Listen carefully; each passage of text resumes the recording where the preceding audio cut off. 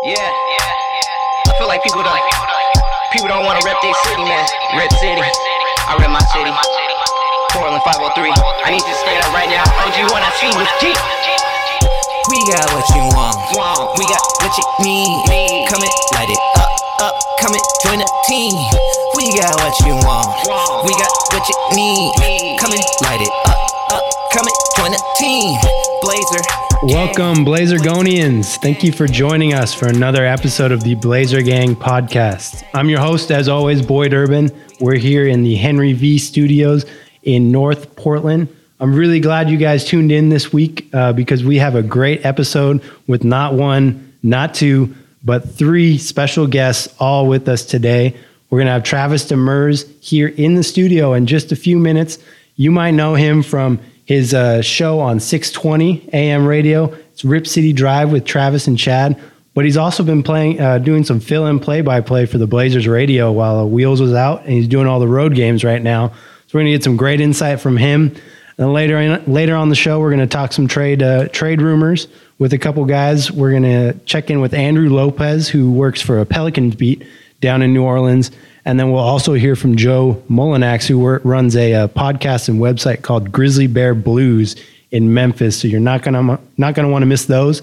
But first, let's see who we got here in the studio with us today. To my left, we've got owner and CEO of Blazer Gang and Blazergonian, Mr. Dre. What's up, boy? Man, I'm excited, man. We got a long February ahead of us, man. Every podcast we got a special guest, so I'm definitely excited for February for Blazer Gang podcast, man.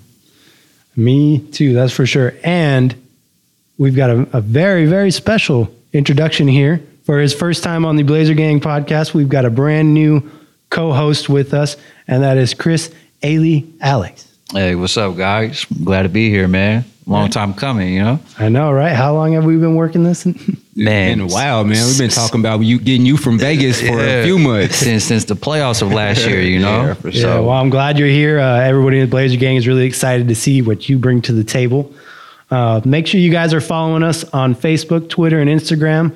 Facebook, we're Blazer Gang. Twitter, we are Blazer_Gang. And Instagram, we are Official Blazer Gang. But there's more. You can also follow, subscribe, and rate our podcast on Spotify, iTunes, and Google Music. Give us a 5-star review. If you don't think we're quite 5-star, let us know what we can do better. We love hearing from you guys, and we want to improve any chance we can get. We got what you want. We got what you need. All right, so let's get into our first interview here. In the studio with us, we have Travis Demers, the local radio host of the Rip City Drive with Travis and Chad on 620. But he also does all the play-by-play, or fill-in play-by-play for the Portland Trailblazers. He's doing the road games right now, and he was filling in for Brian Wheeler. We all know Wheels. Filling in for him beginning of the season. But from high school sports to college sports to the NBA, Travis has had his hands in just about everything sports-related here in Oregon.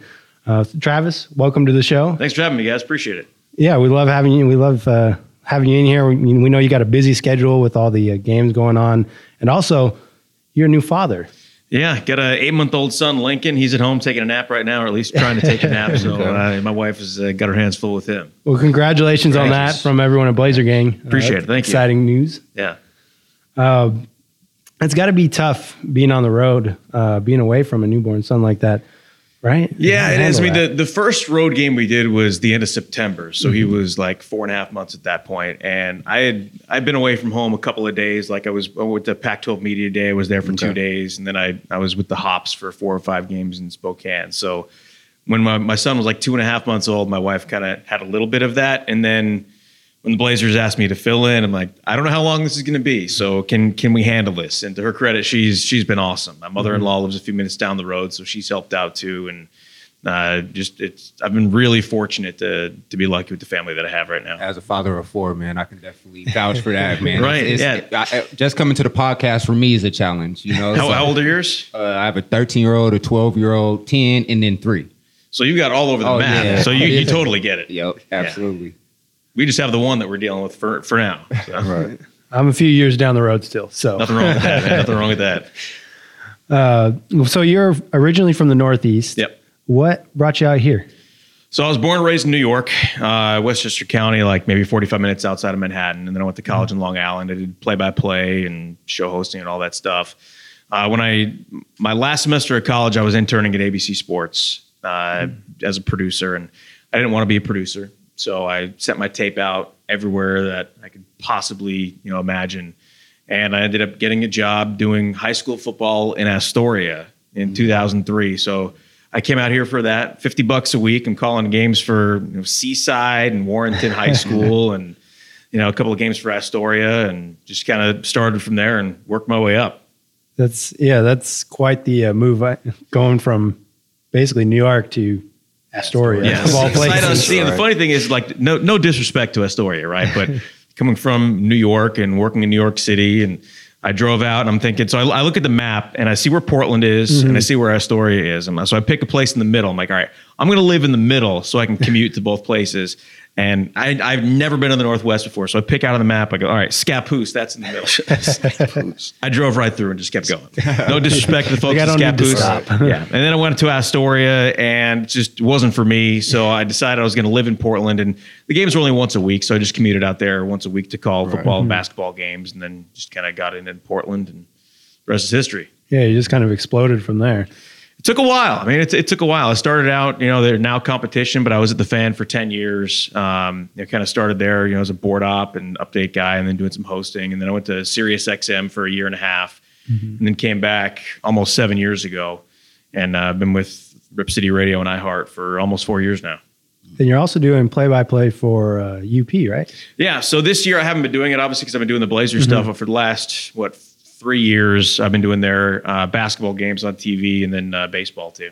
And then you were also a coach, and I heard that you plan on getting back into that when you're scheduled. Yeah, so I coached high school baseball at Aloha for 4 years. I played baseball in college for a year and coached back there. And then I had an opportunity when I first moved out here, but now that I've been working nights and all that and evenings, just hasn't worked out. But hopefully when my son gets a little older, get back into coaching with him. That's awesome, man. I coach my son in basketball. Oh, yeah? I find myself sometimes on the bench still coaching. It's hard, man, especially when you've got the mind for it. You've coached before, like to watch your kids. And again, no disrespect to the guys that are out there, because especially with high school, that most of the high school coaches have a pretty good idea of what they're doing.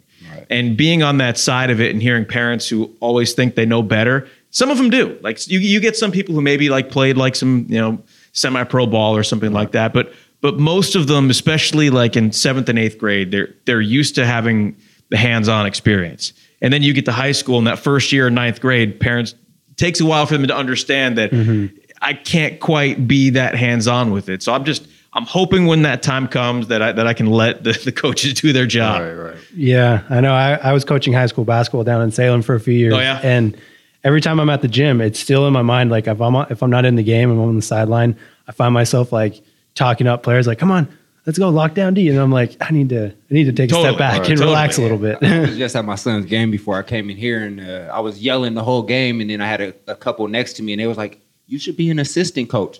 And I was like, yeah, I've tried that already. Well, I heard your recent interview with Alan Roach, you and Chad on the Rip City Drive.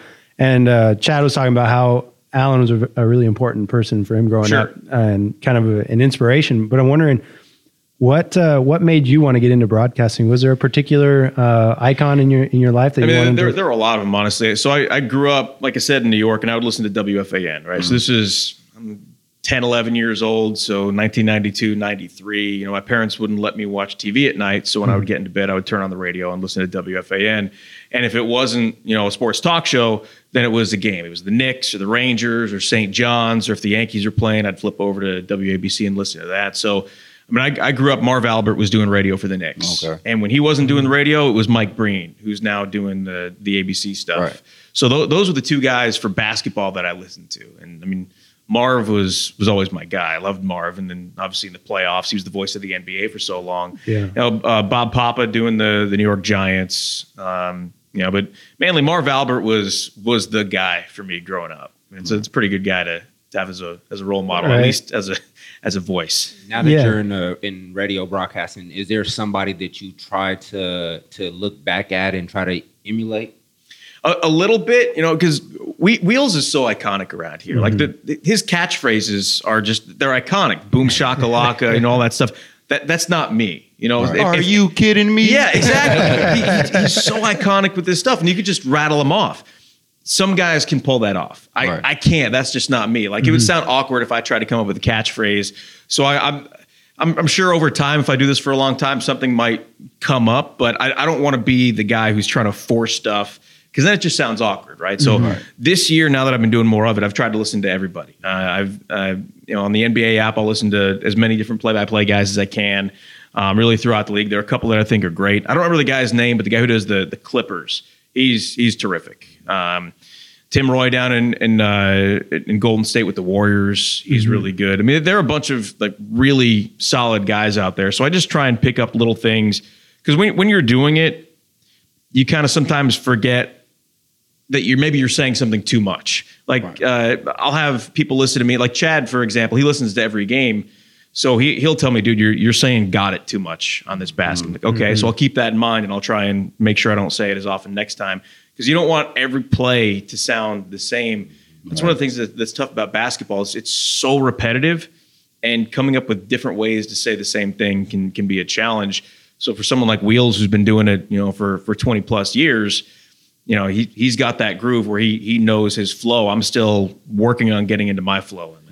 Yeah, and it kind of differs with like football or baseball. There's a lot of pause. There's a lot of pause where you talk, you can refresh a little bit. Basketball is just constant. It's always moving. Totally constant motion. Like I've done plenty of baseball too with the Hops and the University of Portland, and with Hops, it's minor league baseball. So how much information can you really find out about these guys? Like if you've got to do prep for 25 players on both teams, and they're constantly changing because guys are going up and down, there's a lot of time to fill. It's not that way in the NBA. Like it's I wouldn't say it's easy at all to prepare for a game in the NBA, but it's so much harder to prepare for a game for baseball. Well, I just want to say, you have a very professional sounding voice. Like, I know me, if I'm calling the game, I might not be so professional, I appreciate it, man. It's tough. Yeah, for sure. And even, I listen to the game. Sometimes I get off of work late and I listen to the games on the way home. And just listening to it from the beginning of the season to now, like your energy has picked up, you know what I'm saying? And you guys are actually like sounding good. As far as us for Blazer fans, it's hard to go from, let go of the Mike and Mikes, let go of Sean's and have Wills fill his shoes, let go of Mike and Mike and have Lamar and Lamar and Kevin, Kevin Calabro, you know what I'm saying, fill his shoes. How have you think that the Blazer fans have embraced you? I'm glad you asked that, and I appreciate you saying that, because I feel like there's definitely been some growth for me. And I have to remember, when I sit in that chair, it's not about me. Like, yeah, I'm trying to do my thing, and I'm trying to build a career, and I'd love to do this for a living. But number one, this is Wheel's job. I'm not trying to take his job. This is his job. That somebody's got to do it when he's not there, and so fortunately, I get the opportunity to do that. He's been awesome too, and he said that to me, because Wheels is my friend. I've known him for 15 years, and he said, "Don't worry about me, right? If somebody's going to do this, I'm glad you're going to have the opportunity to do it." And that way, it's not like that. A lot of guys would look at a situation like this and say, well, he's trying to steal my job. Yeah, of course I want to do that, but I'm under no delusions that they're going to say, well, this guy's great, let's replace him from Wheels. That's not going to happen. I don't want that to happen. No, and that's what's so great about him, is that he understands that, because he's been in that situation too, and nobody had it worse than him as the guy who's trying to replace Bill Sean. Right? So he's been awesome. And I've known him for a long time. He's been great with that. And the fans, I saw what it was like when Mike and Mike got let go. I did a radio show that afternoon, and for 3 hours took calls from people that were pissed off. I probably called into that show. You might have, yeah. People were pissed off because they loved Mike and Mike, and that's what they knew. Right, exactly. Familiar. Yeah, and I've known Mike Barrett a long time. He's awesome, and he handled that as well as he could. So I think it's also the fact that fans know that I'm just temporary. So they know that at some point Wheels is going to come back. He's already back doing home games. He's going to be back sitting in his chair full time at some point. So there hasn't been the resentment of, well, this guy's replacing my guy. And I think that's helped me along too, because I'd never done NBA games before. I'd done plenty of college games and high school games.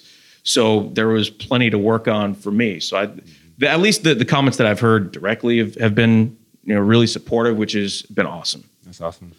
So we were talking about Wheels. What was it like that first game? Like getting in the seat and just taking it all in? So the first game that I did was actually last year. It was the last preseason game against Maccabi Haifa. People probably don't remember that because I don't know how many people paid attention to that game, right? So it was the day before. The plan was to have Scott Lynn, who is broadcasting this market for a long time, come back from Florida and do the games while Wheels couldn't. He couldn't get back in time to do that preseason game. So the day before the game, I get a call from Jeff Curtin, who's the director of broadcasting for the Blazers, and he said, "Hey, what are you doing tomorrow night?" I don't know. Why? What's up? Can you fill in, do the radio broadcast? Excuse me? Like, are we talking about the same thing here? Right. And I mean, I was fired up. I mean, I went out and I got a haircut, trimmed up my beard, made sure my suit all fit, and I show up and I'm just, the butterflies are going crazy. I've been doing games for 15 years, so it's not like I haven't done a game. It's just this setting. Yeah. Even though it was a game probably nobody was listening to against a team that had, one guy whose name I could pronounce on the other side, and I go through all the pregame stuff and I sit there maybe 10 minutes before the game, and Michael Holton's sitting next to me and Jay Allen's on the other side, and I'm just like, kind of hyperventilating a little bit. So I had to get up, and I walked down to the media room, and I grabbed some tea, right? Because I didn't want to have like too much caffeine, but I wanted something warm. And there's Bill Schonely, and Bill Schonely comes up to me and he shakes my hand and he said, "You're gonna do great." Hey.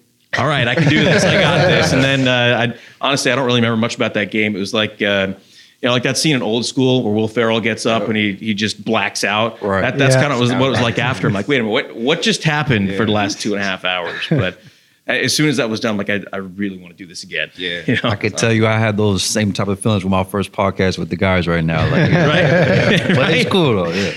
Do you have any go-tos like Brian Willer? He'll do the Damian Lillard's fueled up, fired up, and finessed. Yeah, see, with that, like, again, I have some go-tos, like with just phrases, like for three, I'll say buries it a lot. Like that's one that I've kind of always used. But again, if I think about it too much, I will trip over myself and I will totally blow the call. So I'd rather just kind of feel it as it goes. Yeah, I know exactly what you're talking about though, because like with this podcast, sometimes I just kind of let it flow. I've been sick the last few days, so I practiced a lot more, and I've noticed it today. I'm like tripping over things. I'm like, I practiced too much. Can't overthink it, man. Can't overthink it. You can't overthink it. Do you have any? So being a voice, a broadcaster voice is very important, obviously. Do you have any like pregame rituals you go through or anything like that? Because I know players do, but what about a broadcaster? I've kind of had a routine, and it's funny. Like I've always hated my voice. Like you mentioned, we had Alan Roach on the other day. That guy has the voice of God. That guy's voice is incredible. Mark Johnson, who does the University of Colorado, that guy's voice is incredible. Paul Keels, who does Ohio State. Those guys' voices, like they were born with that. I wasn't quite born with that. So, hearing myself now, it's like, do I sound professional? Do I sound like a grown up even? I mean, I'm 37 years old and I still worry if I sound like a kid, Right. But as far as my routine, I get there. I always take the earliest bus. So I get to the arena about 3 hours before the game. Most of the places I've been to, it's the first time that I've been there. So I'll kind of scout out my location, get all my stuff set up and kind of neatly, very, OCD like put all my stuff in order. Mm-hmm. Then I'll do the interview with coach 2 hours before the game. Then I'll go eat. And then just kind of kill time until we come on about an hour before the game. What's a typical game day preparation look like for you before the game? There's a lot of prep that goes into it. I probably should have brought my charts, but I can show you a picture of them. I have these big charts that I do, and it's mostly, I do it all on the computer, and then I print everything out, and then I do some arts and crafts, and I cut and paste it, and then paste it all out on my board, and then I kind of handwrite everything in. I spent basically the whole plane ride. I'm doing work as much as I can, and for a long road trip too, I'll try and work ahead as much as I can, especially on like back-to-back nights. Like the back-to-back we had, Utah and Oklahoma City.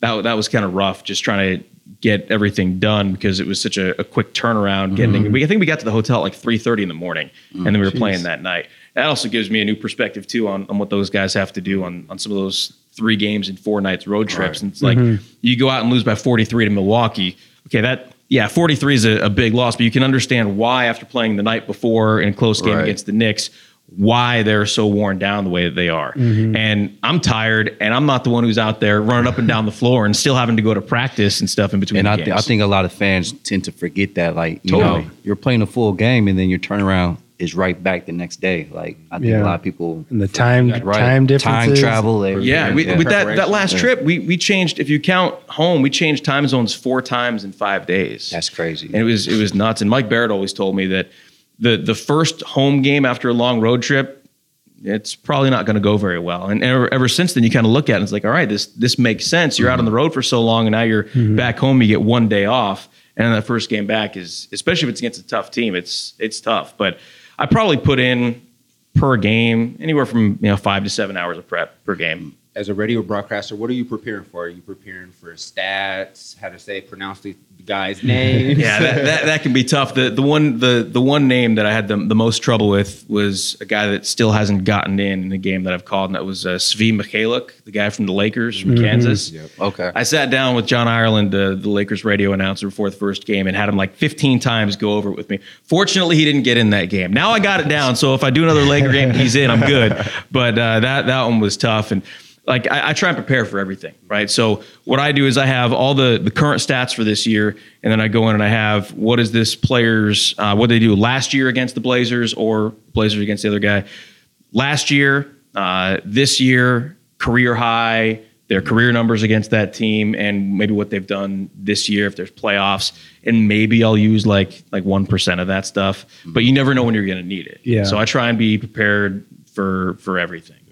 Are you a written notes guy or a typed notes? Both. You know, like it's funny. I think it was in Dallas, and the engineer who was, the guy who comes and sets up for every team, he asked me if I brought a laptop, and no, I don't, because I can't imagine myself, trying to Google something during a game. He's like, okay, because most of the guys do.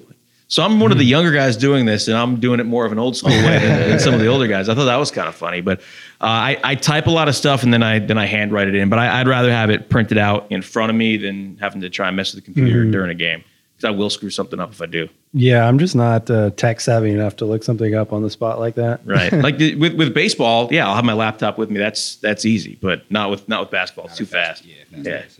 So I got a question for you here. So you're from New York. Yeah. You're from the East Coast. You grew up a Knicks fan. Yeah. And you actually got to call a game at Madison Square Garden.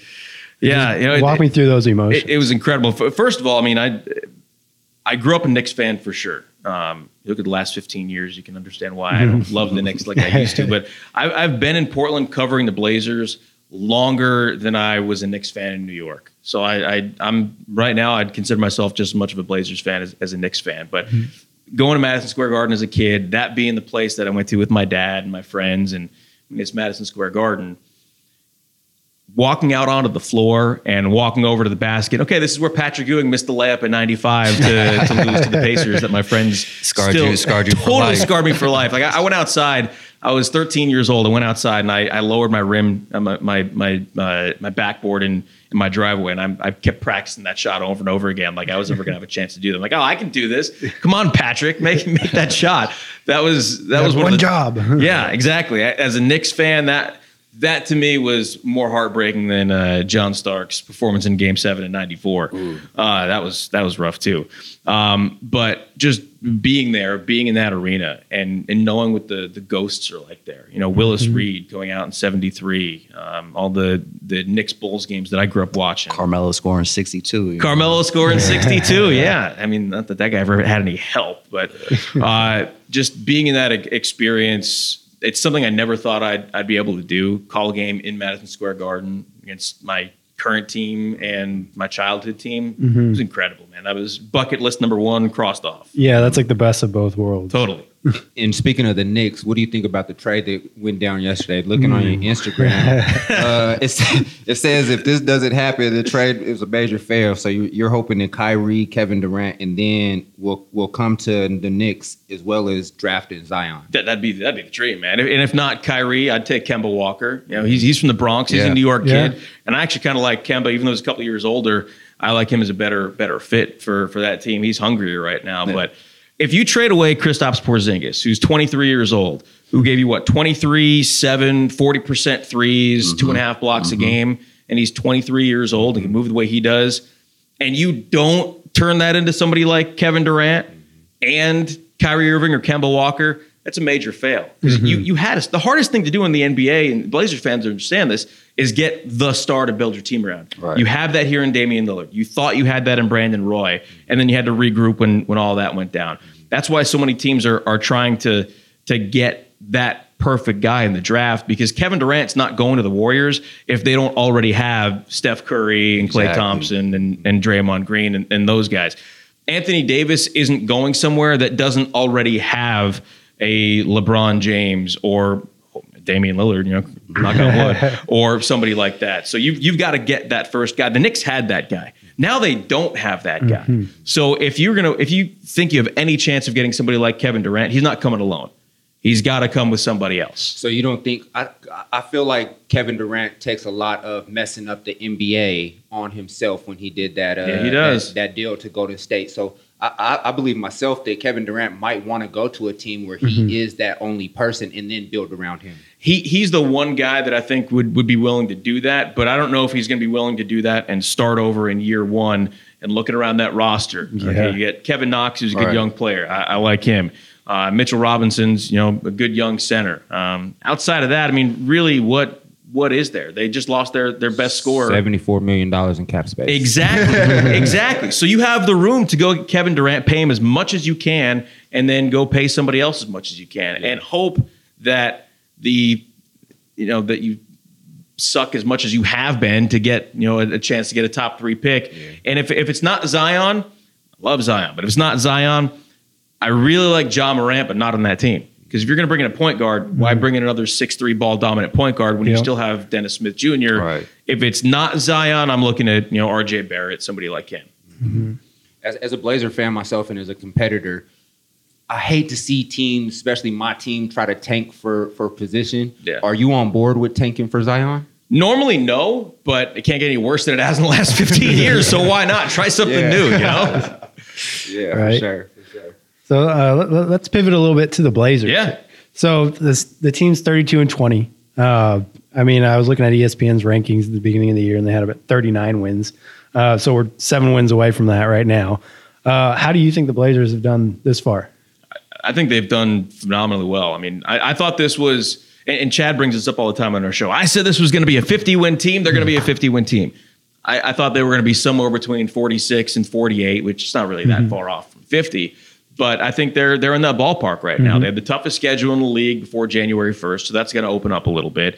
They've played the tougher teams in the league. They've already played Golden State 3 times. They're done playing Houston. They don't have to play the Warriors or the Rockets anymore. They've played Milwaukee twice. They've played Toronto once. They've played Boston once. They've gone through a lot of these tough teams already. They're done playing Utah.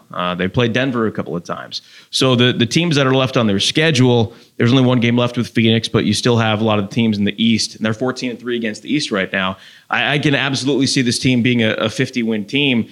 And the evolution of how things have gone, the first 15 games, they were winning because their bench was phenomenal. Right. They came out hot. They came out hot. I was as surprised as anybody with that. I mean, Nick Stauskas, right. He's 24 points in the opening game, and what has he done since? Has he had 24 points since? Yeah, basically. Seth Curry, though, has finally started to look like Seth Curry. Layman's been stepping up. Jake's been terrific, and Myers Leonard too. He's had a good year. So they've done it in different ways. They went through that stretch where they lost 8 of 11, and of course the sky was falling. And well, now they're back to winning. What are they? I think they're 14-3, something like that. They had a good January. I don't remember exactly. Since the beginning of the year, I think it's 11-4. 11-4. Yeah, that's right. So you've done well to start the year. You've gotten some good play from your bench. Damian Lillard's been playing great. Nurk has been terrific. So it's making sure that when CJ has a rough streak like he's had, and now obviously he's been great the last couple of weeks, you can endure through one of your better players not playing well and still finding a way to win games. That look at what Klay Thompson did for the Warriors in November and December. He was terrible. It was the worst shooting stretch of his career. They bounced out of it. They got out of it just fine. So having the depth to be able to endure when Nurk gets into foul trouble early or Damian doesn't have his best night. And I was about to say, we haven't even mentioned Nurk, and he's been playing great. offensively. I think what's really been a change is the Blazers playing inside out instead of trying to just play outside game. Exactly. They're going to Nurk early and trying to get that established and then bouncing outside. Yeah, and with that, how many times have you seen this year where Damian will have 5 assists in the first quarter and they're all the Nurk? Because it's on a pick and roll, and they whoever it is, they take advantage of that mismatch. Right. That stretch at the end of December and into January, where they played Golden State when they didn't have a center. They played Sacramento, who was rolling out Costa Koufos, and Nurk was just abusing the paint because they took advantage of that matchup. There's some teams that you have to do it that way, and now being able to do that on the inside with Nurk, who has finally figured out how to finish around the basket. And CJ McCollum is getting his shot back to where we thought it was going to be. And I think, a lot of teams are trying to, emulate and copy, Golden State, with the shooting the threes and everything. But, like, the game, it can still be played through the post. Yeah. And with a player like Nurk, feed the beast, Bosnian beast. Like, once you get him going, it opens up other things for, Dame and CJ and then Layman, So I like the way the team is going, But to your point, if you have a guy that's capable of doing that, look at Jokic right now. Jokic has been unbelievable. Exactly. Denver's 3-point shooting has been better than it has been in years because you have to pay attention to Jokic on the inside. Now that you have to pay attention to Nurk, you're getting open looks, and not just from Dame and CJ. Like you said, Jake Layman, even Myers Leonard the other night. Farouk gets open looks all the time. You've got to be able to do multiple things. Have to. Now, with Jake Layman, do you think this is sustainable? Because he had a couple good games and then kind of took a step back, and now he's back. And I want to see him, progress into that role of a good, solid bench rotation player. But that's what I think he is. I think he can be a good, solid bench rotation player. He's one of those guys that, like, when you're around him a little bit, that he is so thrilled to be in the NBA. Like, he's happy to be there. He's so happy to be there, and he works his ass off. I mean, he works hard. He stays ready. Yeah, he's always on the first bus. He's always one of the first guys out there working out. They've got to pull him off the floor, and it's showed. He's taking advantage of the opportunities that he's gotten. He's an athletic guy, but you don't look at Jake, you don't look at the way he plays and say, all right, that guy I need to build my team around. But you need guys like him who have the energy, who have the athleticism, who can shoot, who can make those backdoor cuts because no one's paying attention to him and take advantage of what's given to him. I think he can be a solid rotation player on this team. He's kind of almost like a glue guy, like somebody that does those little things that don't necessarily show up or impact the stat sheet, but they're important to the games, like his movement just on offense, like moving around. And I think you can look at Farouk the same way. Like, you sometimes look at the numbers. Well, he scored 2 points last night. Yeah, but how many rebounds did he have? Exactly. How many tapbacks did he have? Who was he guarding? Exactly. Yeah, exactly. Locking down, I should say. How many times does he force the ball away from whoever's carrying the ball? So, yeah, he's not the most dynamic offensive player in the league, but I understand why people are talking about trading him. It makes sense in some contexts, but I think the players value what he does. The coach obviously values what he does, and he's been so important to this team. And I can say, with the Blazers, I think consistency is key. All the other teams, this past offseason went to go get somebody, CP3 a couple years ago with Houston, but with Blazers, we basically stay core, to our team. And I think that benefits us, out in the West. I agree. And I see it two different ways, right? I see it the way of you've got to build with what you have and make the right move. This time of year, people want to talk about trades. I love trades. I love the excitement of seeing a new guy on this team. But there's the other side of it is, well, why doesn't Neil Olshey make a move? Why doesn't this happen? He doesn't talk to us. That's how he handles things. And I understand that to an extent because most of the trades that do happen, when the Nurk trade happened, nobody saw that coming. We knew Mason Plumlee was probably going to get dealt because they weren't going to just let him walk for nothing in the offseason. But nobody heard that specific trade. So I think there's a lot of stuff that's going on behind the scenes that we never hear about. Maybe he is too shy to break up Dame and CJ. Maybe he is going after the wrong moves. I don't know. But at the same time, he hasn't made the wrong move in terms of trading for the wrong guy that breaks up what you have and sets this team back even farther. I think you've got to wait for the right move, whatever that is. Yeah, you got to be patient. Talking about how the Blazers have done this far, I think the biggest thing with the fans is going 0-4 in the playoffs. Yeah. Coming back.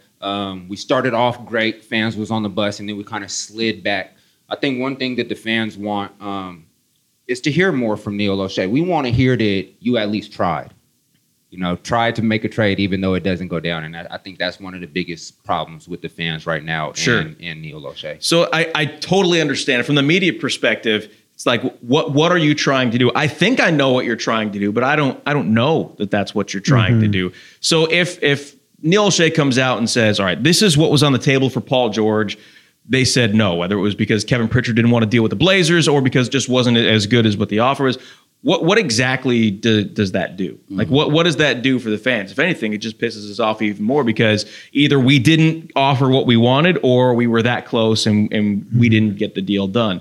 So I don't know if that actually did happen, if that would be a good thing or a bad thing. Because we don't know what was offered. We don't know if the Blazers are trying to make a deal right now for Mirotić or for Aaron Gordon or Anthony Davis. Right. We have no idea. We just know that when the trade deadline comes and goes, if nothing happens, it looks like he's just sitting on his hands doing nothing. So again, with the Porzingis deal, they've been talking about that for a couple of days. I saw the notification come up on my phone that Porzingis is going to the Mavericks. I'm like, what the? I can't say what I said at that point. So we didn't hear about that stuff. When you see stuff get to the media, when you hear the trade demands from Anthony Davis, when you hear the trade demands from Paul George, the public's hearing about it for the first time, but everybody knows. Everybody knows that stuff. So if you show your cards, then that's when you get that's when the deals don't end up going your way. I could see that because I was thinking along the lines of like, it'd be nice to hear him talk about different styles of players that he's maybe targeting, like maybe not a name, but like we need to improve this position or this position to kind of make our team as a whole. But like you just said, if you show your hand and you make those things known, when you go out and make that deal, the person knows that you want him a little bit more, and they're going to make it harder for you to get him. And just with this recent leak with KGW posted it, but I believe it was another Twitter personality that actually talked about it. But fans feel like a lot of this stuff is coming out and it's just fake to try to make Blazer fans feel like Neil is trying to do something. So the aggressive move towards Marc Gasol and stuff like that from the Memphis Grizzlies. Blazer fans aren't really like biting on that. Like, is this getting, like, we're trying to figure out, is this getting put out just to kind of ease our tensions, I think what a lot of that is, you have to go to where that stuff came from, right? And do these people actually have inside information? I have zero inside information. So when I talk on the radio, like we did yesterday about Aaron Gordon, I think that'd be an awesome move to bring in Aaron Gordon. He's got a very manageable contract for the next few years. He fits the timeline. He's getting better shooting threes every year. I think it'd be awesome. That's not me saying the Blazers are talking to the Magic about Aaron Gordon. That's me saying I think that would be a good move. Right. And that's what I think a lot of this stuff is. The deal that came out from Steve Kyler about the Blazers are seriously pursuing Marc Gasol, I kind of take that with a grain of salt. I don't know that there's actually anything to that. And it's nothing against Steve Kyler. I just don't know what his sources are. The one guy who I trust is Woj. That's the one guy. Yeah. Now Shams is starting to be that guy too, because they have direct contact with these guys. They have direct contact with the general manager. So, and again, nothing against Rip City Project, but when Rip City Project puts out, this is what would make a good deal, that's not coming from the Blazers. That's them, just like I am, saying, I think this would be a good deal. But as soon as fans see that come from a publication, whether it be a fan blog or, Blazers Edge or you guys or whatever it might be, they just assume that's something that's in the works. And it's not. I think that's where those lines get blurred a little bit, is just because something is out there doesn't mean that's actually being talked about at this point. Right. Most of it is just idiots like me saying, I think that would work. I'd like to see that. And then it catches speed. Yeah. Yeah. So while we're talking about trades, and you just touched on Aaron Gordon, I think that'd be a great fit too if we could figure out a way to pair him with CJ and Dame and hold on to Nurk. I think that would be an awesome fit. But are there any other guys that you have identified, I heard you guys talking about Mirotić a little bit. I like Mirotić a lot. I like his ability to hit three. I think he's an upgrade offensively at one of the wings. Again, the problem with Mirotić is you're only going to have him for 30 games if you can't re-sign him. I still don't mind that. I just don't know if I want to give up a first-round pick for that. Depends on what New Orleans is trying to do. If they're trying to clear cap space, maybe you can make something work with that. Whatever you do, I think it needs to be at the wing position. I like Farouk a lot. I like Mo a lot, but I don't think both of those guys together are starting caliber players on a great team. They're starting caliber players on a good team. They're role players on a great team. But to have both of them in the starting lineup when you need production out of your 3 and out of your 4, they just don't give it consistently enough. So if you upgrade one of those positions, well, then you can get away with someone who's not as offensively talented being on the floor with them. So if you trade Chief and you still have Maurice Harkless, well, now because you have an upgrade offensively at the 4, you can get away with Mo not giving you 15, 17 points or whatever it is a night, or being inconsistent, or vice versa. I just think because you know what you're getting out of your backcourt, you know what you're getting out of Nurk, and it's so inconsistent. And I go back to the game at Oklahoma City a couple weeks ago. Neither of those guys had a field goal until the final play of the game when the Blazers were down 11 and Chief got a dunk at the end of the game. They didn't have a field goal. That can't happen on a team that, that wants to make a run at the Western Conference Finals. Yeah. Exactly. And then it depends if we get bearded Nurkic or Miricic or unbearded Miricic. There's 2 different players. That's a valid question. It's a valid. Whichever one is going to shoot, 40% from 3. I don't care if he's got a beard, if he's got a mohawk, whatever. And just we get him see out that there. he was He could aggressive. shave his head for all I care. He was aggressive in the playoffs without the beard. Right. So. He was. I mean, that guy killed us last year. Yeah. Man, that was rough. The thing I like about Mirotic is that if we did trade for him, we would have his bird rights. Right. And that's huge because with our tax situation, it would give it, if we wanted to move forward with him for another year or 2 years or whatever, it would give us that flexibility to do so. Right. And the whole thing with the tax, like, I know Blazers fans don't want to hear this, but management is kind of in purgatory right now, right? So what's going to happen? Whoever the new owner is, when's that going to happen? When is Jody Allen going to sell the team? A year from now, 3 years from now? Is whoever that owner is that comes in going to want to come in and inherit a tax bill? So it's not just the fact that getting over the luxury tax line prevents you in 3-4 years when you become a repeater. It's does whoever the new owner is, when they come in, do they want to have that bill? I don't know the answer to that, and I don't know if the Blazers are willing to just say, okay, we're going to go for it now and deal with that later. I don't know if they're saying we need to get under the tax now, and if that is, you're probably not going to be, trading for anybody. I think they are aggressively looking for someone to make this team better.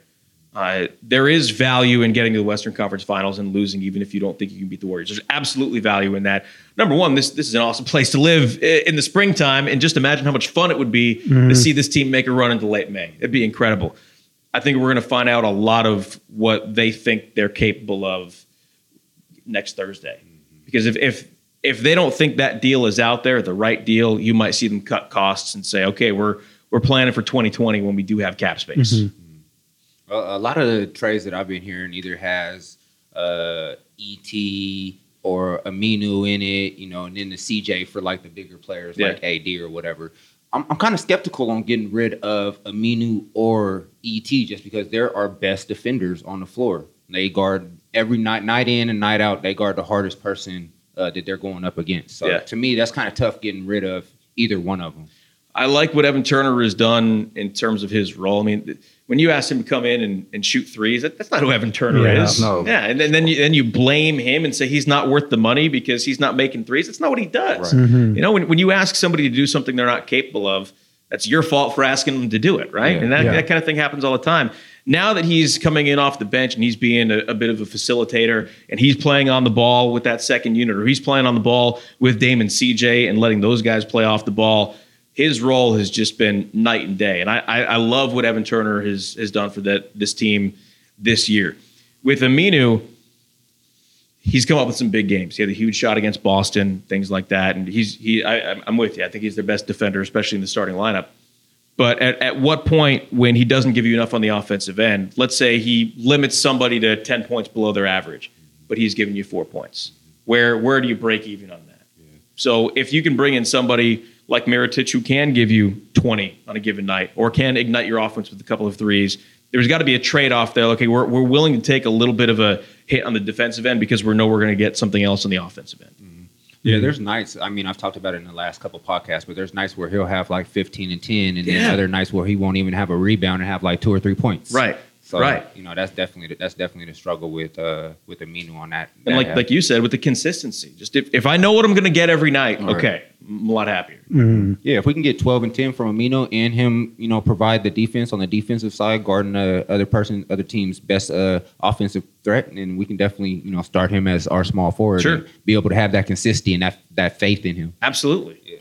And he's on an expiring contract, right, this year? I believe so. Aminu? Yeah, he's a little under $7 million for this year, and then he's done. Yeah, it doesn't mean he won't be back; just means his contract. It's going to be interesting because like E.T., Myers, and Mo, next year they're all going to be expiring. So that might be the time when you could actually see a good deal put together because you could send those guys off as cap relief for somebody. And look at what Dallas did this week, right? They traded Wesley Matthews and his $20+ million. They traded DeAndre Jordan.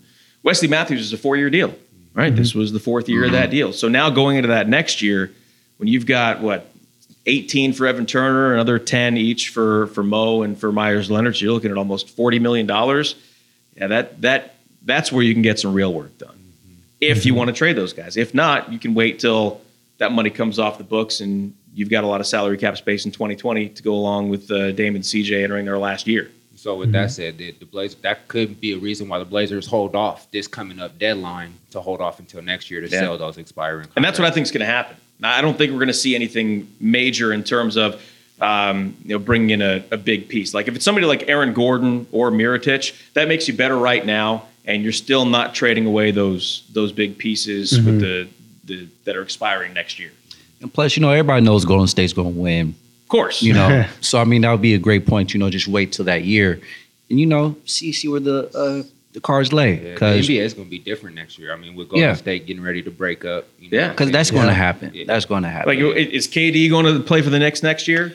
Hey, you never Maybe. know. Yeah. Where's Boogie going to sign next year? Right. Klay Thompson, exactly. yeah. Is Klay Thompson going to want to go home to LA? Lakers, yep. So with that, we could just stay put and let's see what this see what happens. Like the word patience, people hear that word and I get it. Oh man, we've been patient. That's the problem. Right. For a while. So if you've been patient for this long, can you be patient just a little bit longer? Because if that does happen with Golden State, whatever, if you think you can make a move right now to get to the Western Conference Finals, but you're going to lose to Golden State, but you wait one more year and see if those guys leave Golden State, that team that now could get to the Western Conference Finals because you believe they can beat anybody else in the West, well, now there's no Warriors in that context, so you might be able to make a finals run.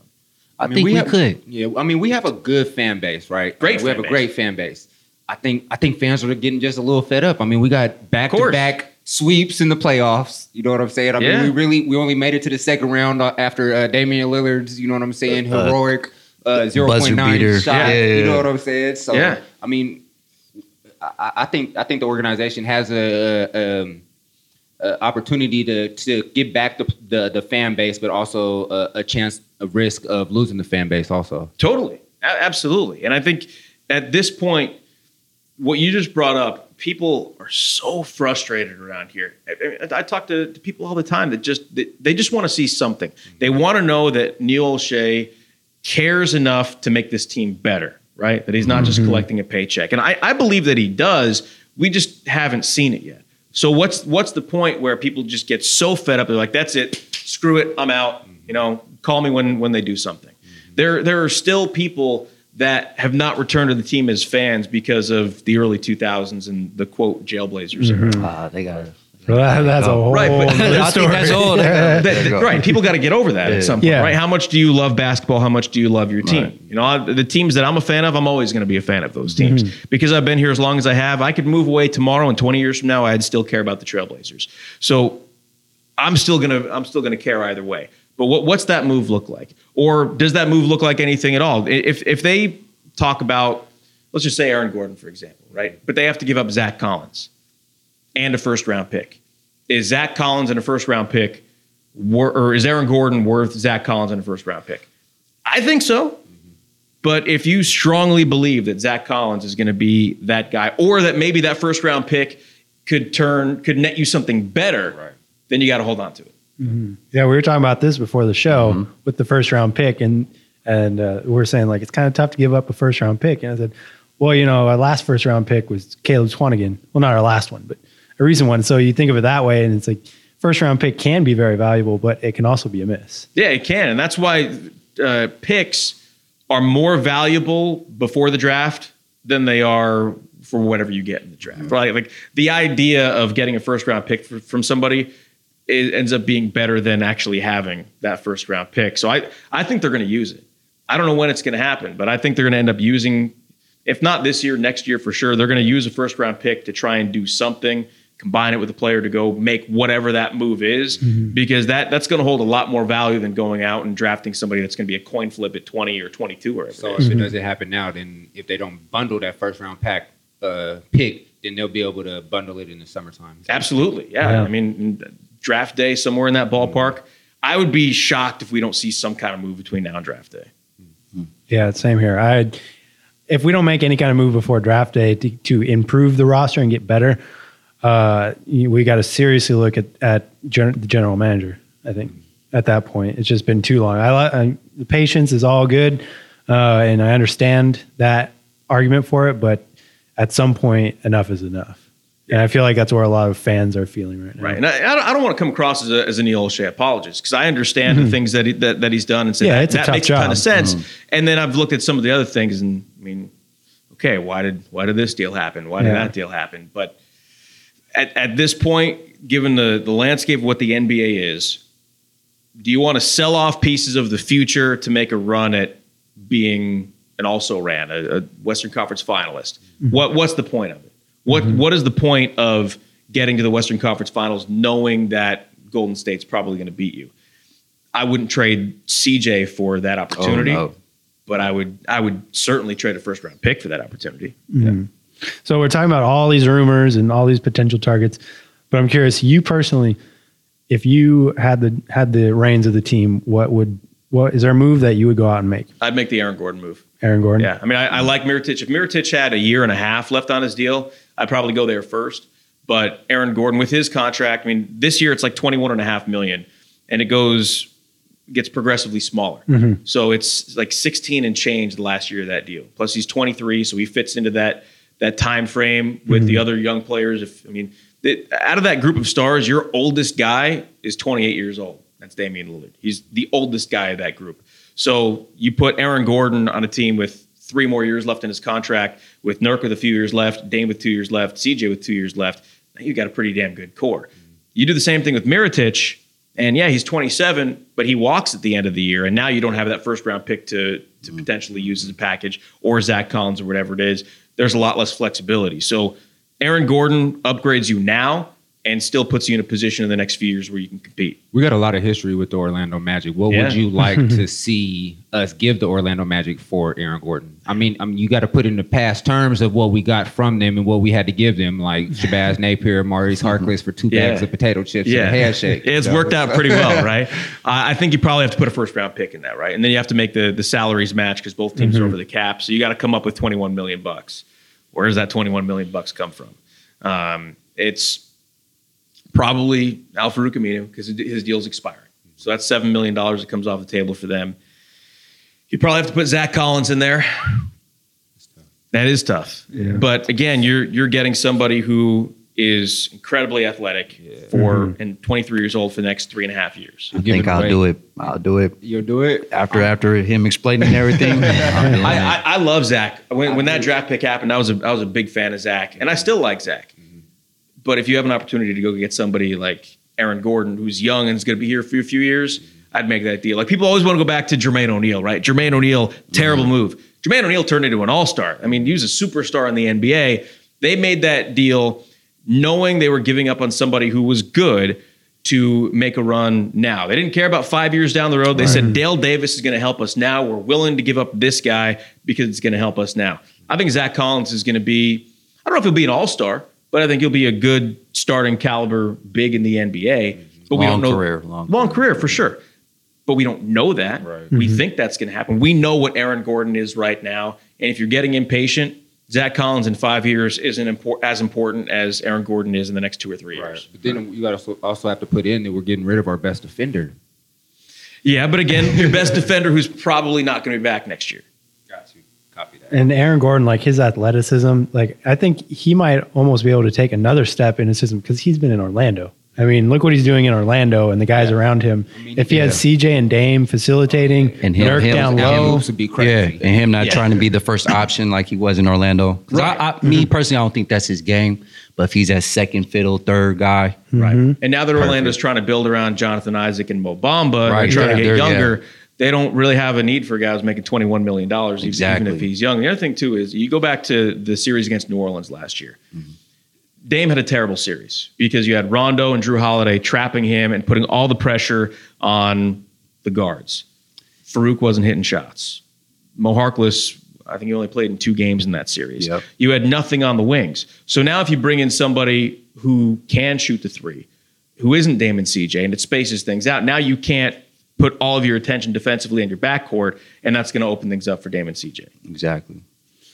And I was thinking, I know it's not too popular. What about Blake?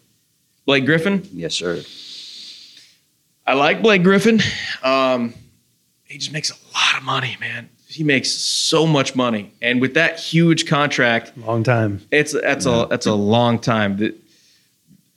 That was a desperation move by Stan Van Gundy last year. And they just didn't have the pieces around him in Detroit. The Clippers saw that as, well, we can trade Blake Griffin, who wants to be here, and think about this too. When you think of the Clippers, who's the first guy that comes to your mind? Blake Griffin, Chris Paul. Yeah, Blake Griffin, maybe Chris Paul. He's gone. Blake Griffin could have easily gone down as the best Clipper ever, and not even close. Maybe Kawhi ends up being that. I don't know. But now Blake Griffin isn't going to be that guy. So they moved the guy who wanted to be a Clipper for life, who was making a ton of money, and they're better off for it.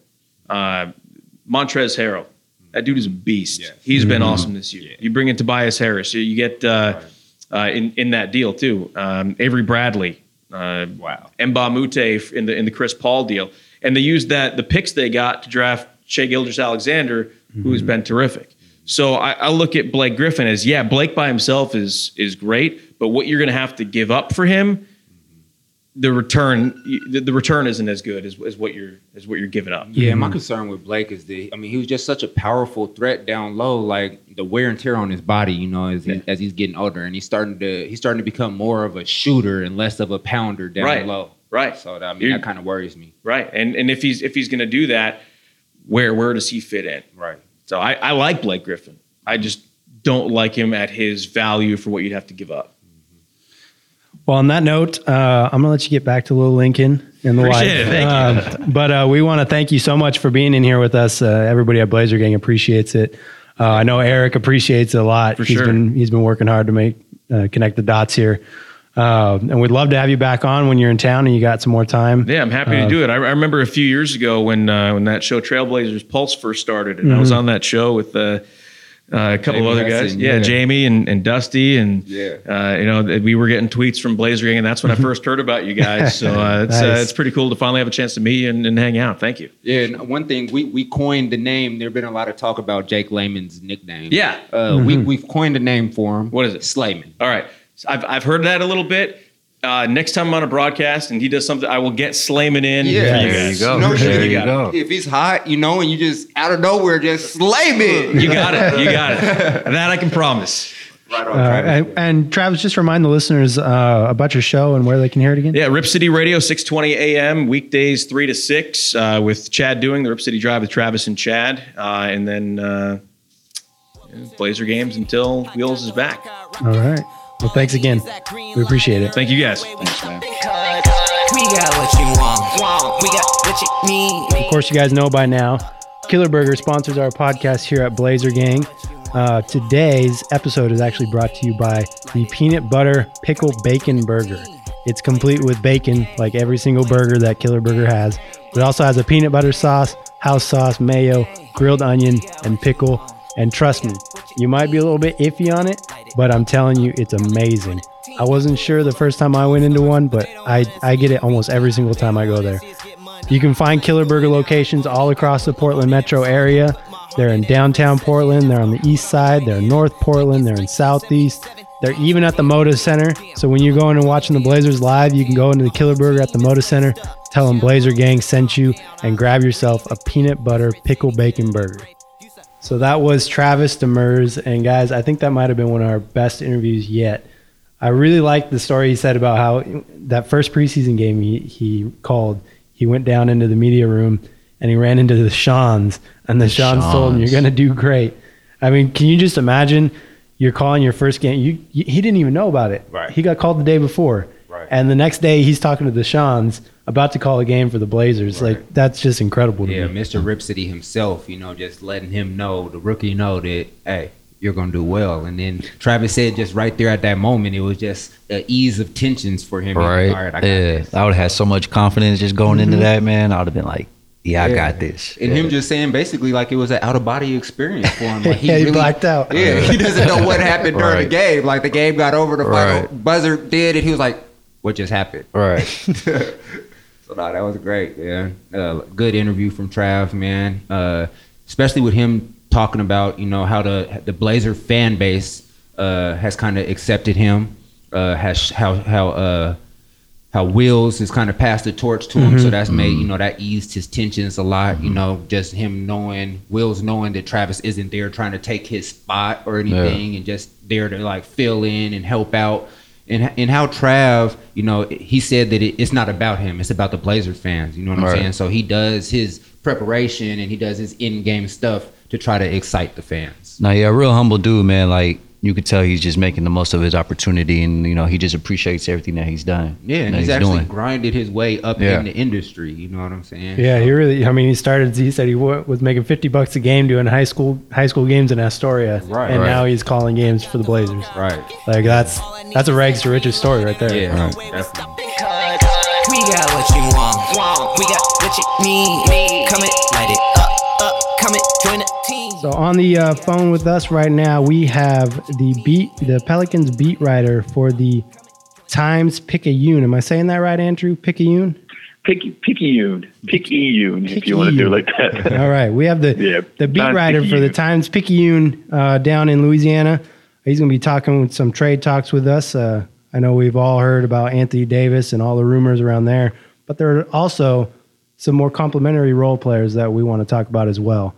The first question I have for you right now, Andrew, is I know it's been a tough week down for New Orleans Pelicans fans with the whole Anthony Davis situation kind of exploding. It was like a wildfire.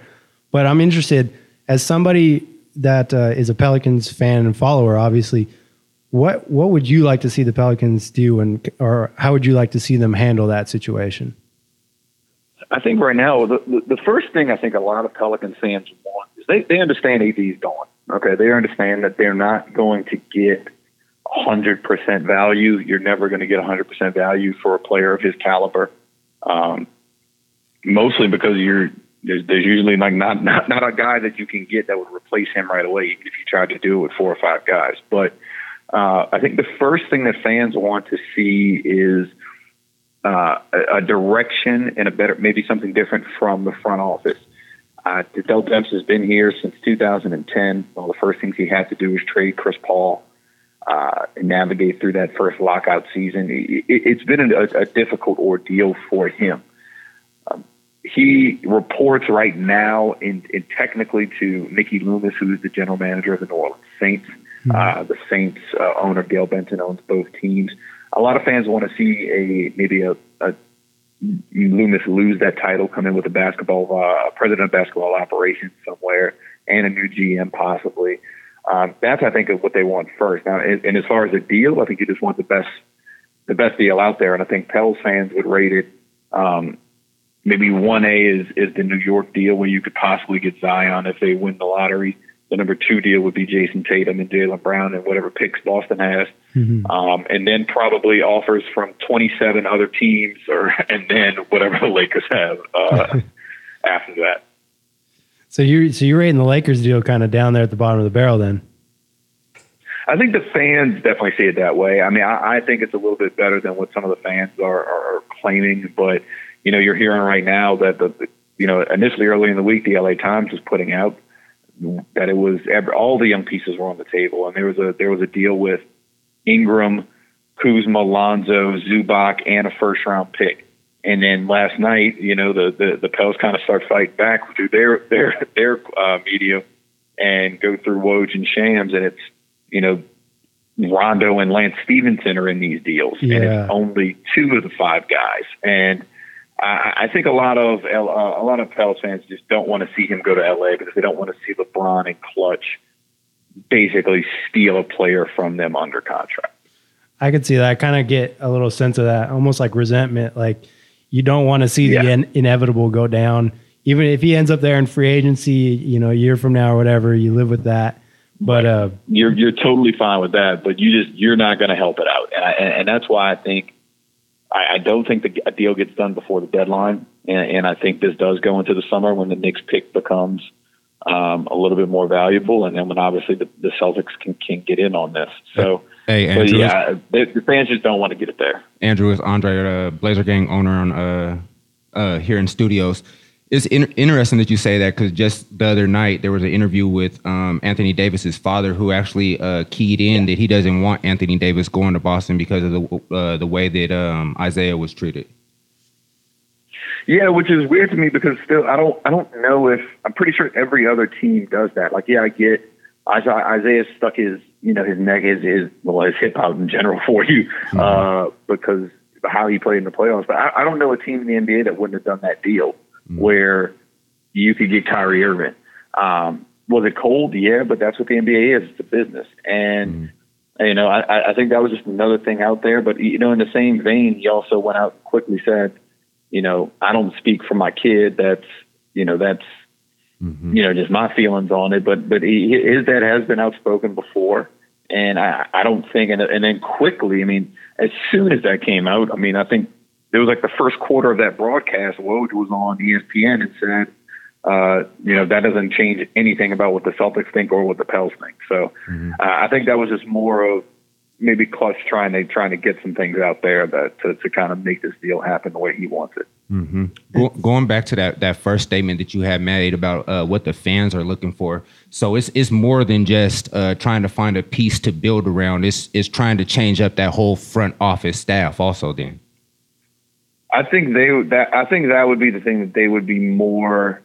They would be happier with that. They would be happier with having a clear direction, having a president of basketball ops, and maybe a new general manager, maybe a new coach, and then obviously let that front office figure out where we're going to go, what direction they want to take the team in, and rather than just Dell making a move and then Dell not being the one who's making the moves in 3 months. So they want a clear and concise thing. And like I said, the other thing is they just don't want the Lakers. Right. Do you see anybody on the current roster that New Orleans or the fans would want to build around? It's Drew. And all indications are Drew is going to stay through this process. If Drew wants to be traded, he can probably, ask for that and get it, but I don't see that happening right now. And they're going to try to use him as the pivot. I think they're going to still try and stay somewhat competitive. They're not going to hit a complete reset and go into completely trying to rebuild with draft picks and do this. They're going to try to build back some assets off, trading the Miritiches, the Randalls, the Etuan Moores of the world. They're going to attempt to do that in the next couple of days, but it's not going to be a Philly trust the process situation by any means. So if Anthony Davis doesn't get traded before the deadline, don't you think that it'll kind of make the chemistry kind of awkward in New Orleans for the rest of the season? Yeah, the Pels themselves, the team hasn't seemed to bother them at all. He's been on the bench the last 2 games. He's been at practice. He's in San Antonio right now. They've done a lot of different things where he's still been a part of the team. He took the team to dinner, I think, the day after he made the announcement.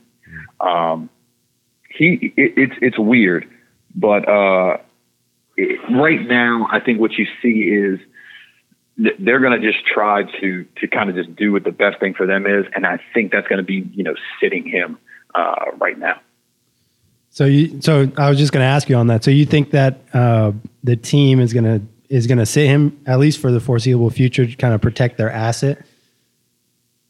Yeah, and not only to protect their asset, because let's get real, he's not the most durable guy in the world. Mm-hmm. But on the same side of that, he's also I mean, he watched what happened to Boogie last year. I mean, Boogie's ankle just, Achilles just, popped. And that was, a year plus on the shelf. And the other side of that is if you're the Pelicans, you're 5 or 6 games out of the playoffs right now. You still have to jump the Lakers. One of those teams are the Lakers that you have to jump, including a slew of other teams. If you play Anthony Davis, you're more than likely to win more games than you're going to lose down the stretch. Mm-hmm. You probably want to better your chances for the lottery yourself, and maybe you can turn around and win it, and then you can get the New York pick, and then you can really restart a build if you get maybe the number 1 pick, the number 4 pick. Okay, and you're looking at maybe getting 2 of those Duke guys.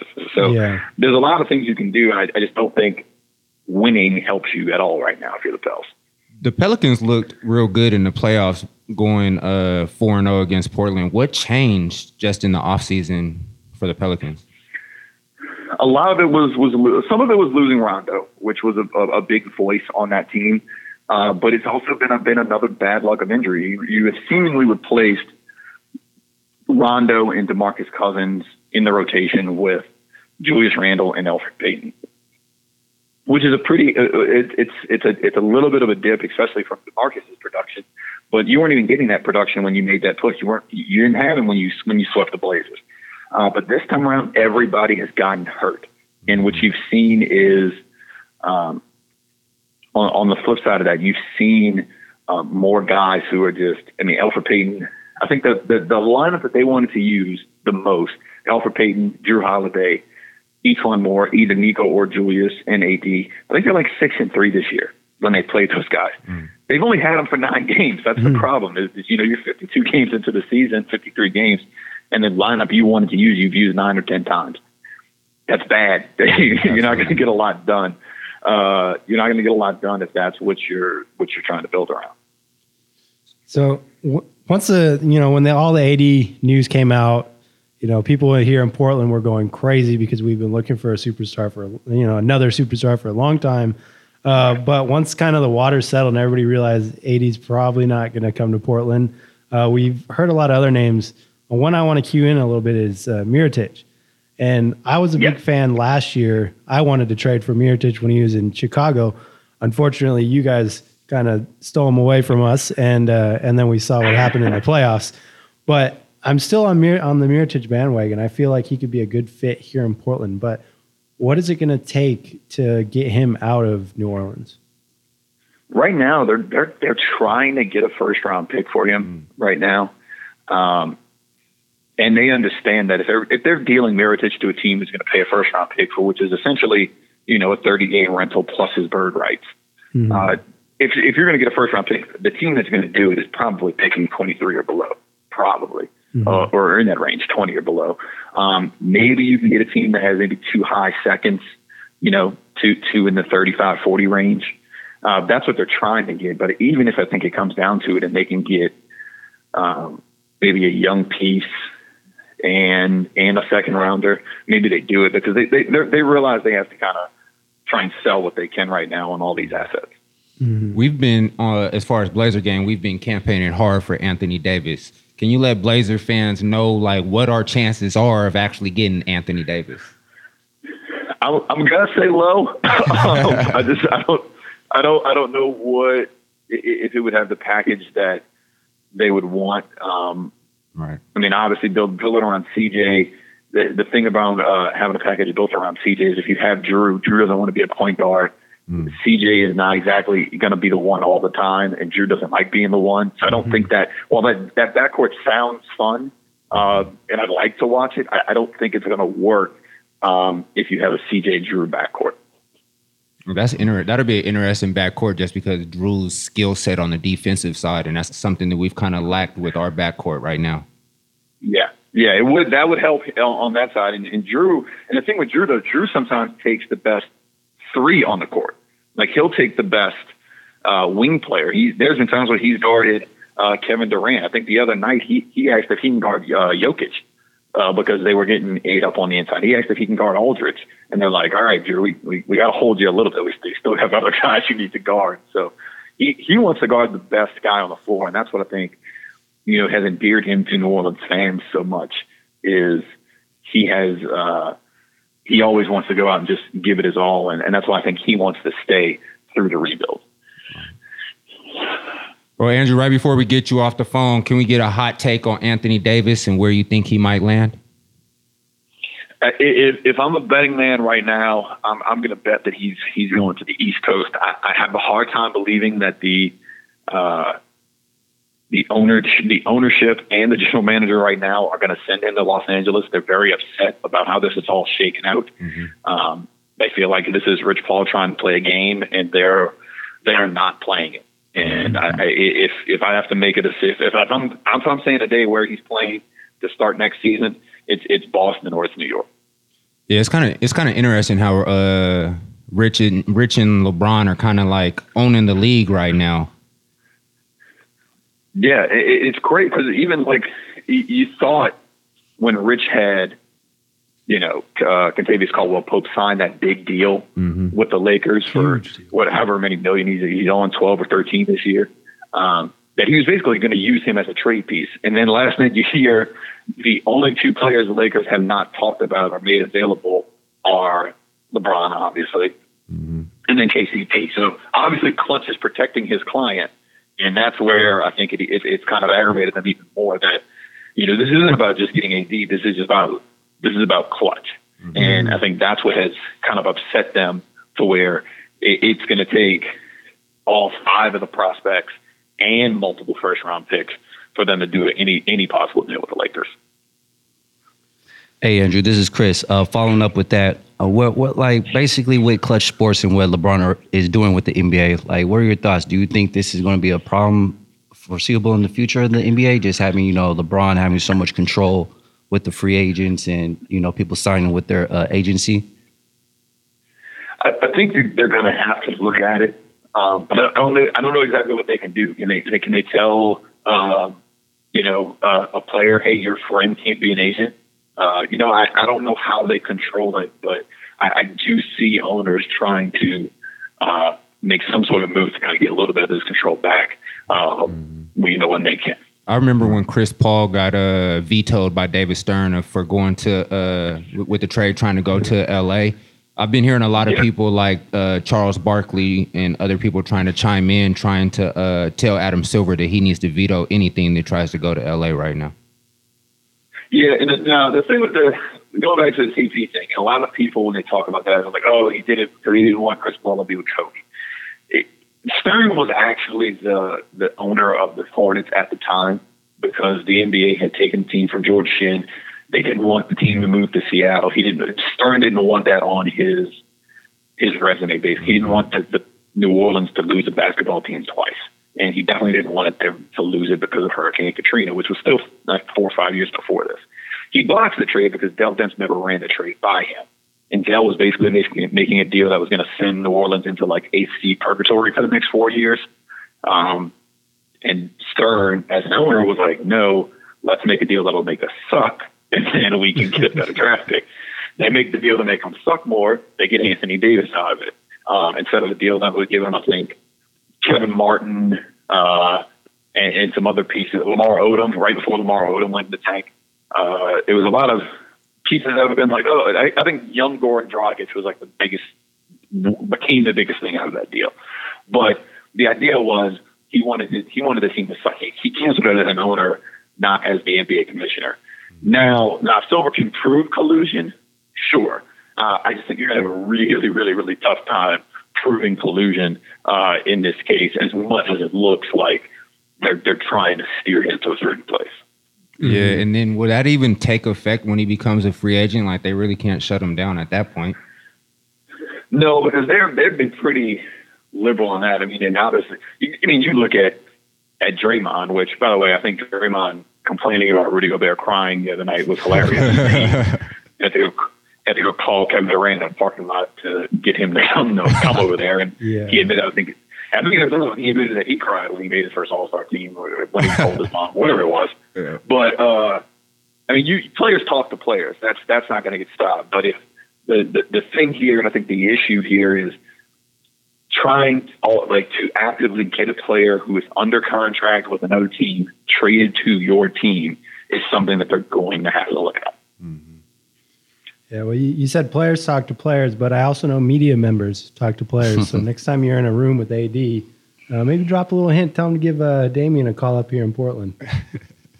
I'll pass it down. He'll be in the locker room tonight. I'll flip him a note. Well, on that note, I want to thank you so much for your time, and maybe we'll give you a call closer to playoff time. Maybe we'll have some conversation going on then. But thank you so much. No problem. That's Andrew Lopez, Pelicans beat writer for the Times-Picayune. Did I get that right? Picayune, there you go. Just say NOLA.com. Where can they find your stuff online? NOLA.com is the website. NOLA.com is Times-Picayune. And then my Twitter handles _Andrew_Lopez. I got in the game a little bit late on Twitter there. All right. Thank you so much again, Andrew. Hey, no problem. And look, I think while we were doing that, the Woj just came out and said they're not trading Drew, like at all, which is what I kind of heard this week. So it's a very fluid situation. situation. To ruin the podcast. Yeah, have a great day, Andrew. All right, man. Later. That's some great insight there from Andrew Lopez over at the Pelicans beat for the Times-Picayune. How do you guys feel about that? It was kind of interesting. I mean, the Pelicans really willing to get rid of everybody besides Drew Holiday. So, I mean, they're really putting everybody out there on the trade block. Just hearing, some of the Anthony Davis rumors and him actually not thinking that, Anthony Davis will get traded this season and more so getting traded in the offseason. It's just interesting with all the Anthony Davis rumors going on, especially with those rumors, some of them being for Portland also. Yeah, I thought the thing I took out of that interview the most was him talking about how almost out of spite, the New Orleans Pelicans don't want to trade Davis to LA just because of everything that's gone down, which I don't blame him. If I was the one calling the shots, I'd be like, hell no. Like, you're not going to tell me how to do my job. You know what I mean? So I don't blame him, but I thought it's funny that somebody from his perspective, being a fan of the Pelicans and somebody who covers the Pelicans thinks that way too. Yeah, definitely. And just, hearing the Mirotic and what they want, for him, as Blazer fans, we would like to have him, but will we give up, in a first round or for Mirotic, for a little bit of a rental too. So, and with that, me personally, I want to do that deal, but maybe another team would. Yeah. But for us, I wouldn't pull that deal. Yeah. Yeah, that's a tough one. I mean, second round, sure, but first round, it's a 30-day rental. So I don't know if I could pull that trigger. But we would get his bird rights, and I think that's huge with our tax situation if we wanted to keep him. But yeah, that was Andrew Lopez. You can follow him on Twitter at _Andrew_Lopez. We got what you want. We got what you need. Come and light it up. Come and join the team. So on the phone line with us right now, we have site manager and host for the Grizzly Bear Blues podcast, Joe Mullinax. So first question is, what's exactly going down in Memphis right now? I want to get a feel for where the team is going, because we've heard a lot of rumors with players being potentially shopped. Are you guys in tank mode? Are you trying to do a quick rebuild? What's the next steps for the team in Memphis? Oh, it's going to be a long rebuild. It's definitely not going to be fast. It's going to be the opposite of fast. It's going to be sloth speed rebuild. And the unfortunate part of all of this is they obviously now have to be in a place where they use their two best players that aren't Jaren Jackson Jr., because obviously they're not going to trade him. They have to use him or those two, Mark and Mike, as their main pieces, their main cogs to any rebuild that they're going to do. So those guys, whether it's Mike Conley to the Jazz or Gasol to Charlotte, a little bit of Portland buzz here and there, those are the two guys that they're going to move to try to get as many assets as they can. And I think it's more likely than it's ever been that they move both of them as opposed to neither of them. I think 6, 5, however close we are to the deadline now, days from now, Mark and Mike won't be Grizzlies anymore. And that's going to be really weird because they've been together for over a decade in Memphis. So do you think that the rebuild is going to focus more around Jaren Jackson and then everybody else is available? Absolutely. I think Jaren, when you take somebody 4th overall, 19 years old, He's shown elite level defense already. And then beyond that, his offensive game is more evolved than I think most folks thought it would be at this stage. He still makes some mistakes. He still does things in terms of fouls and turnovers that are problems, but he'll grow out of that. And others before him, like Shaquille O'Neal and other bigs, have grown out of those problems. I think he'll be the same way. And he is worthy of that build. It just comes down to refilling your asset cupboard, which the Grizzlies have blown over the years with Jeff Green trades and other types of guys, even Justin Holiday this year. That was a big mistake. They got to find a way to get some of those assets back, and it starts with trading Mark and Mike. Mm-hmm. Now, speaking on Mark, there was a report that came out that said the Blazers were aggressively pursuing Marc Gasol, which kind of threw us off a little bit in Portland because we know Mark's a good player, but the fit was kind of a weird fit here in Portland. So when it came out that we were aggressively pursuing him, it was kind of strange. What kind of value are you looking for a guy like Mark? Well, Portland is kind of confusing, to be honest with you, because does that mean they're trying to trade Nurkic? Because that wouldn't make any sense at all to me if they're trying to move on from Nurkic. At this stage, I would much rather have Nurkic and on the contract he's on than Gasol in his situation. So I guess if it doesn't include Nurkic, which makes the fit even weirder, it would have to be at least a first-round pick and a young, talented type of guy, a prospect, so to speak, somebody like a very Gary Trent Jr. or someone along those lines. Mm-hmm. He's on Portland, right? I don't have the roster in front of me. Yeah. Gary Trent Trent Jr. was actually just in the G League, averaging about 36 points a game in 6 games.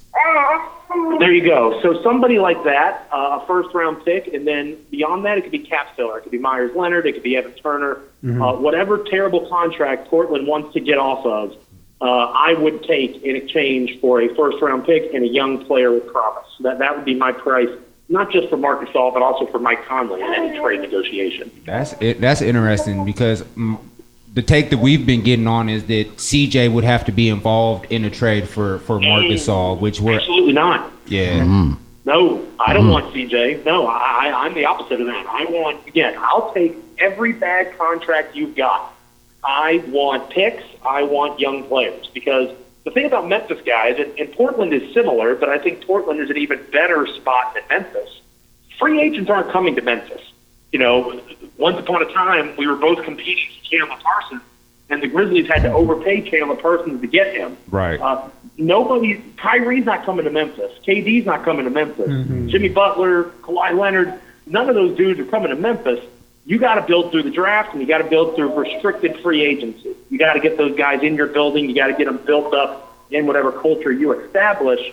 That's the way I want to build this thing. C.J. McCollum's a very good player. I'm not knocking him for that. I'd be thrilled if he was a Grizzly. But that's a Band-Aid on a bullet wound. They got to rebuild this thing from the ground up. Yeah, I see what you mean. Like bringing in CJ to a team that you're really trying to, like you said, build from the ground up is kind of a weird fit. But I want to talk to you about another potential target that personally I like the idea of this. That's JaMychal Green. What do you think? Yeah, he's a talented guy. He's been somebody who's built himself up, obviously from the G League to now being a player who has value on both ends of the floor, can defend on the perimeter, can hit the three, especially from the corner. And he's an expiring contract.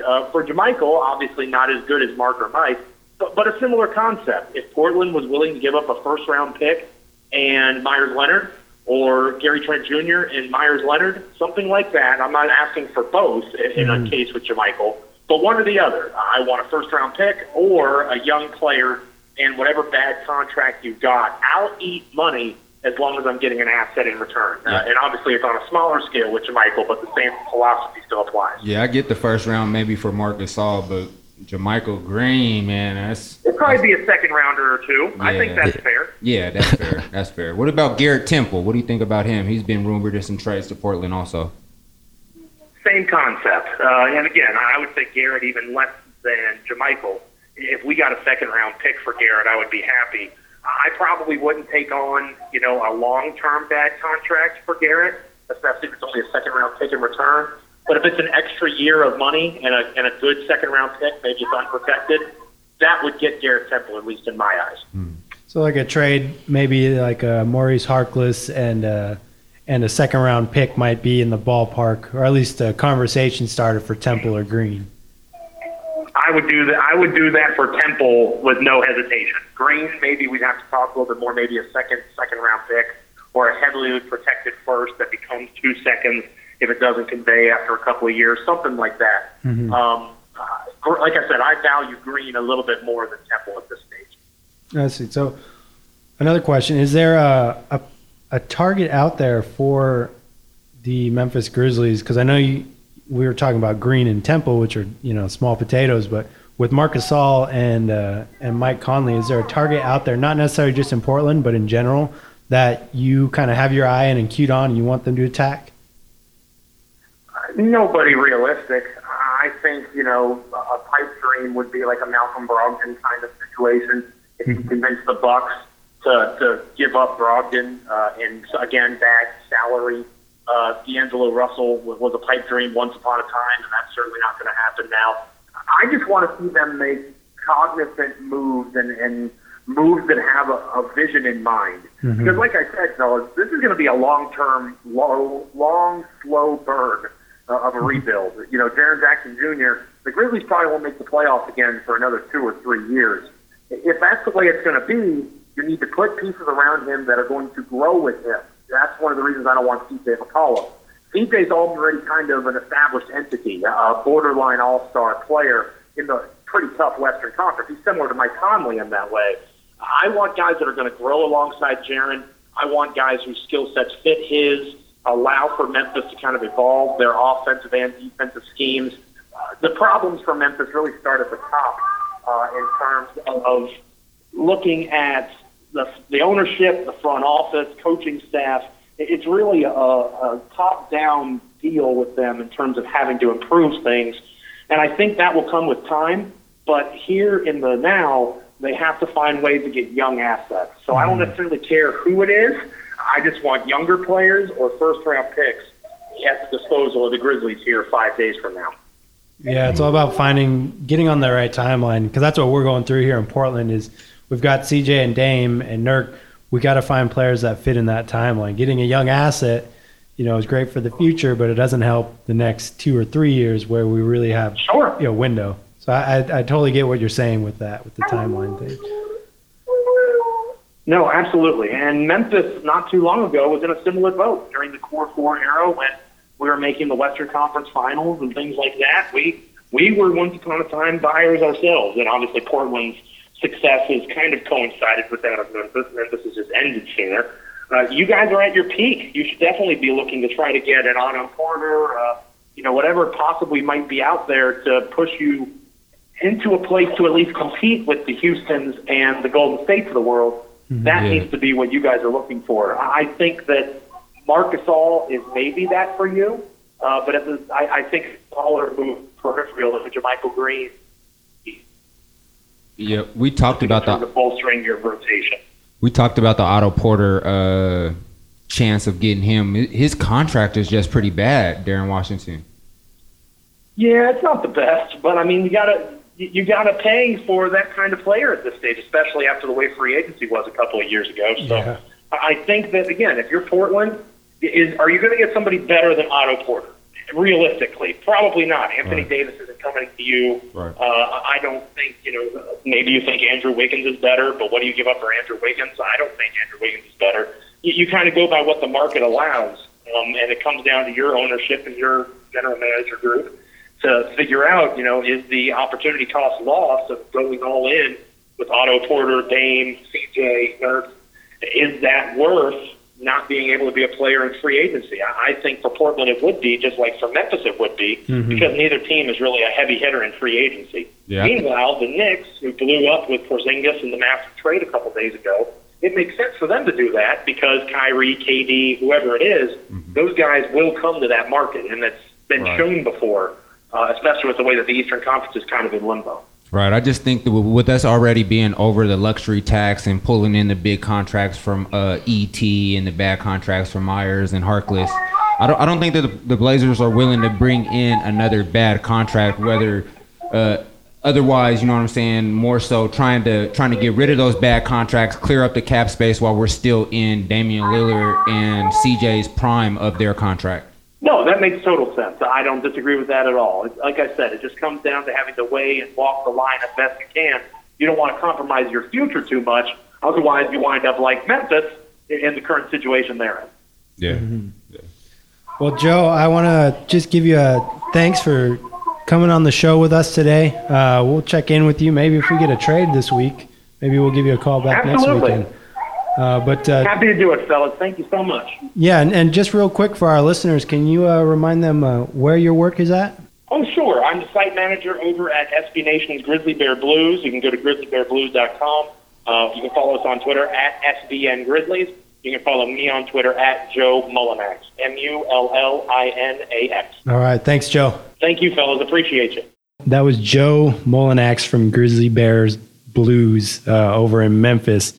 A lot of interesting stuff he said there. Wiggins, not better than Porter. Yeah. Doesn't want any part of McCollum. Like, where do we start here, guys? We got to start with the CJ thing as far as him not wanting anything with CJ, man. I mean, you know, especially for a team that is willing to get rid of, you know, their star point guard, you know, I mean, I think CJ can definitely fit into a role that doesn't already have like a star point guard. Yeah. And even for like the fans aspect, you know, if you're going to give away two of your pillars, you know, that have been there for 10 years, like you kind of want like a big name. You know? And he's that community guy. CJ's that community guy. He's that team player. I mean, he's putting up, you know, anywhere between 22, 24 points this season, you know, and he continues to get better. He works hard in the offseason, you know, and he prides himself in his game, you know, so I don't know where that came from, man. I would take CJ if I was a Memphis Grizzlies fan. Yeah, and then what he said, sorry to cut you off, but he said JaMychal Green for a first rounder. Pick. Oh, yeah, that's true. A little overvalued there, you that's know. True. So. And I get what he's saying with the timeline because, like, we're doing the same thing here in Portland.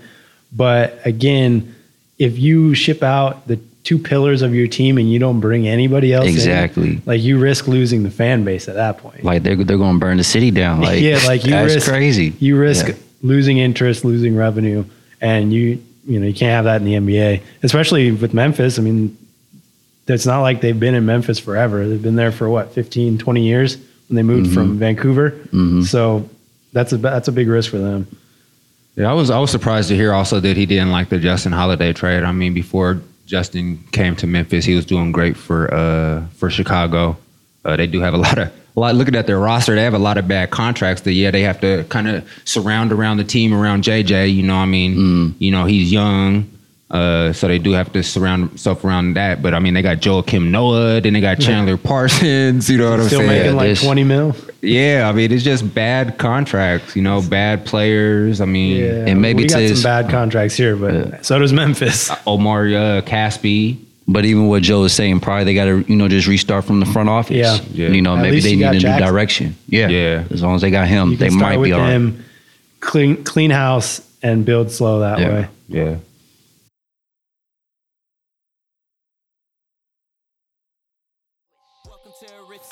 Well, that's going to do it for us today, guys, here at Henry V Studios. But let's just give one more special thanks to our guests today, Travis Demers, Joe Mullinax, Andrew Lopez. Really great for them to all work some time out of their busy schedule to spend some time with us and talk some Blazer basketball. Make sure you guys are checking out BlazerGonian.com. We've got all our sweet merchandise on there. Rip City on the ass shirts. We have hoodies. We have beanies for this cold weather that we're about to get coming up. We've got our new Rise Above merch, as well as all of our articles going up by our brilliant writing team on there. Like and follow us on all our social medias, Facebook, Blazer Gang, Instagram, Official Blazer Gang, Twitter, Blazer_gang. Always respond to us. We do polls throughout the week. We do different questions. We love hearing back from you guys because it just gives us more to talk about. And we are fans ourselves. We are for the fans, by the fans. So we're here for you guys. You guys are here for us. We want to hear from you as much as we can. And you're going to want to be on February. I'll tell you why, because not only did we have 3 great guests today, but the next 2 weeks we've got guests coming up as well. I won't drop any names yet, but they're fairly prominent figures. They're guys that you've definitely heard of. We got some good ones. Yeah, just be on the lookout. Keep a lookout for that. And if you're listening to this podcast, you just got the insider information on how to help you or somebody you know become a co-host on the Blazer Gang podcast. One last thing, I want to give shout outs to Young Jordan for the intro and outro music. You can find him on Spotify. That's YUNG Jordan. And also our behind the scenes producers. We've got Derek, Joey, Darren, Brian. They're always doing the hard work, doing the editing on the weekends, getting this ready to run on Monday and Tuesday. And Henry V Studios for the wonderful, wonderful facility, letting us use the laptops, all that good stuff. And last but not least, Killer Burger for these beautiful pickle bacon burgers. Say that again. Peanut butter, pickle bacon. It's a tongue twister. And as always, Rip City on the ass. Rip City on the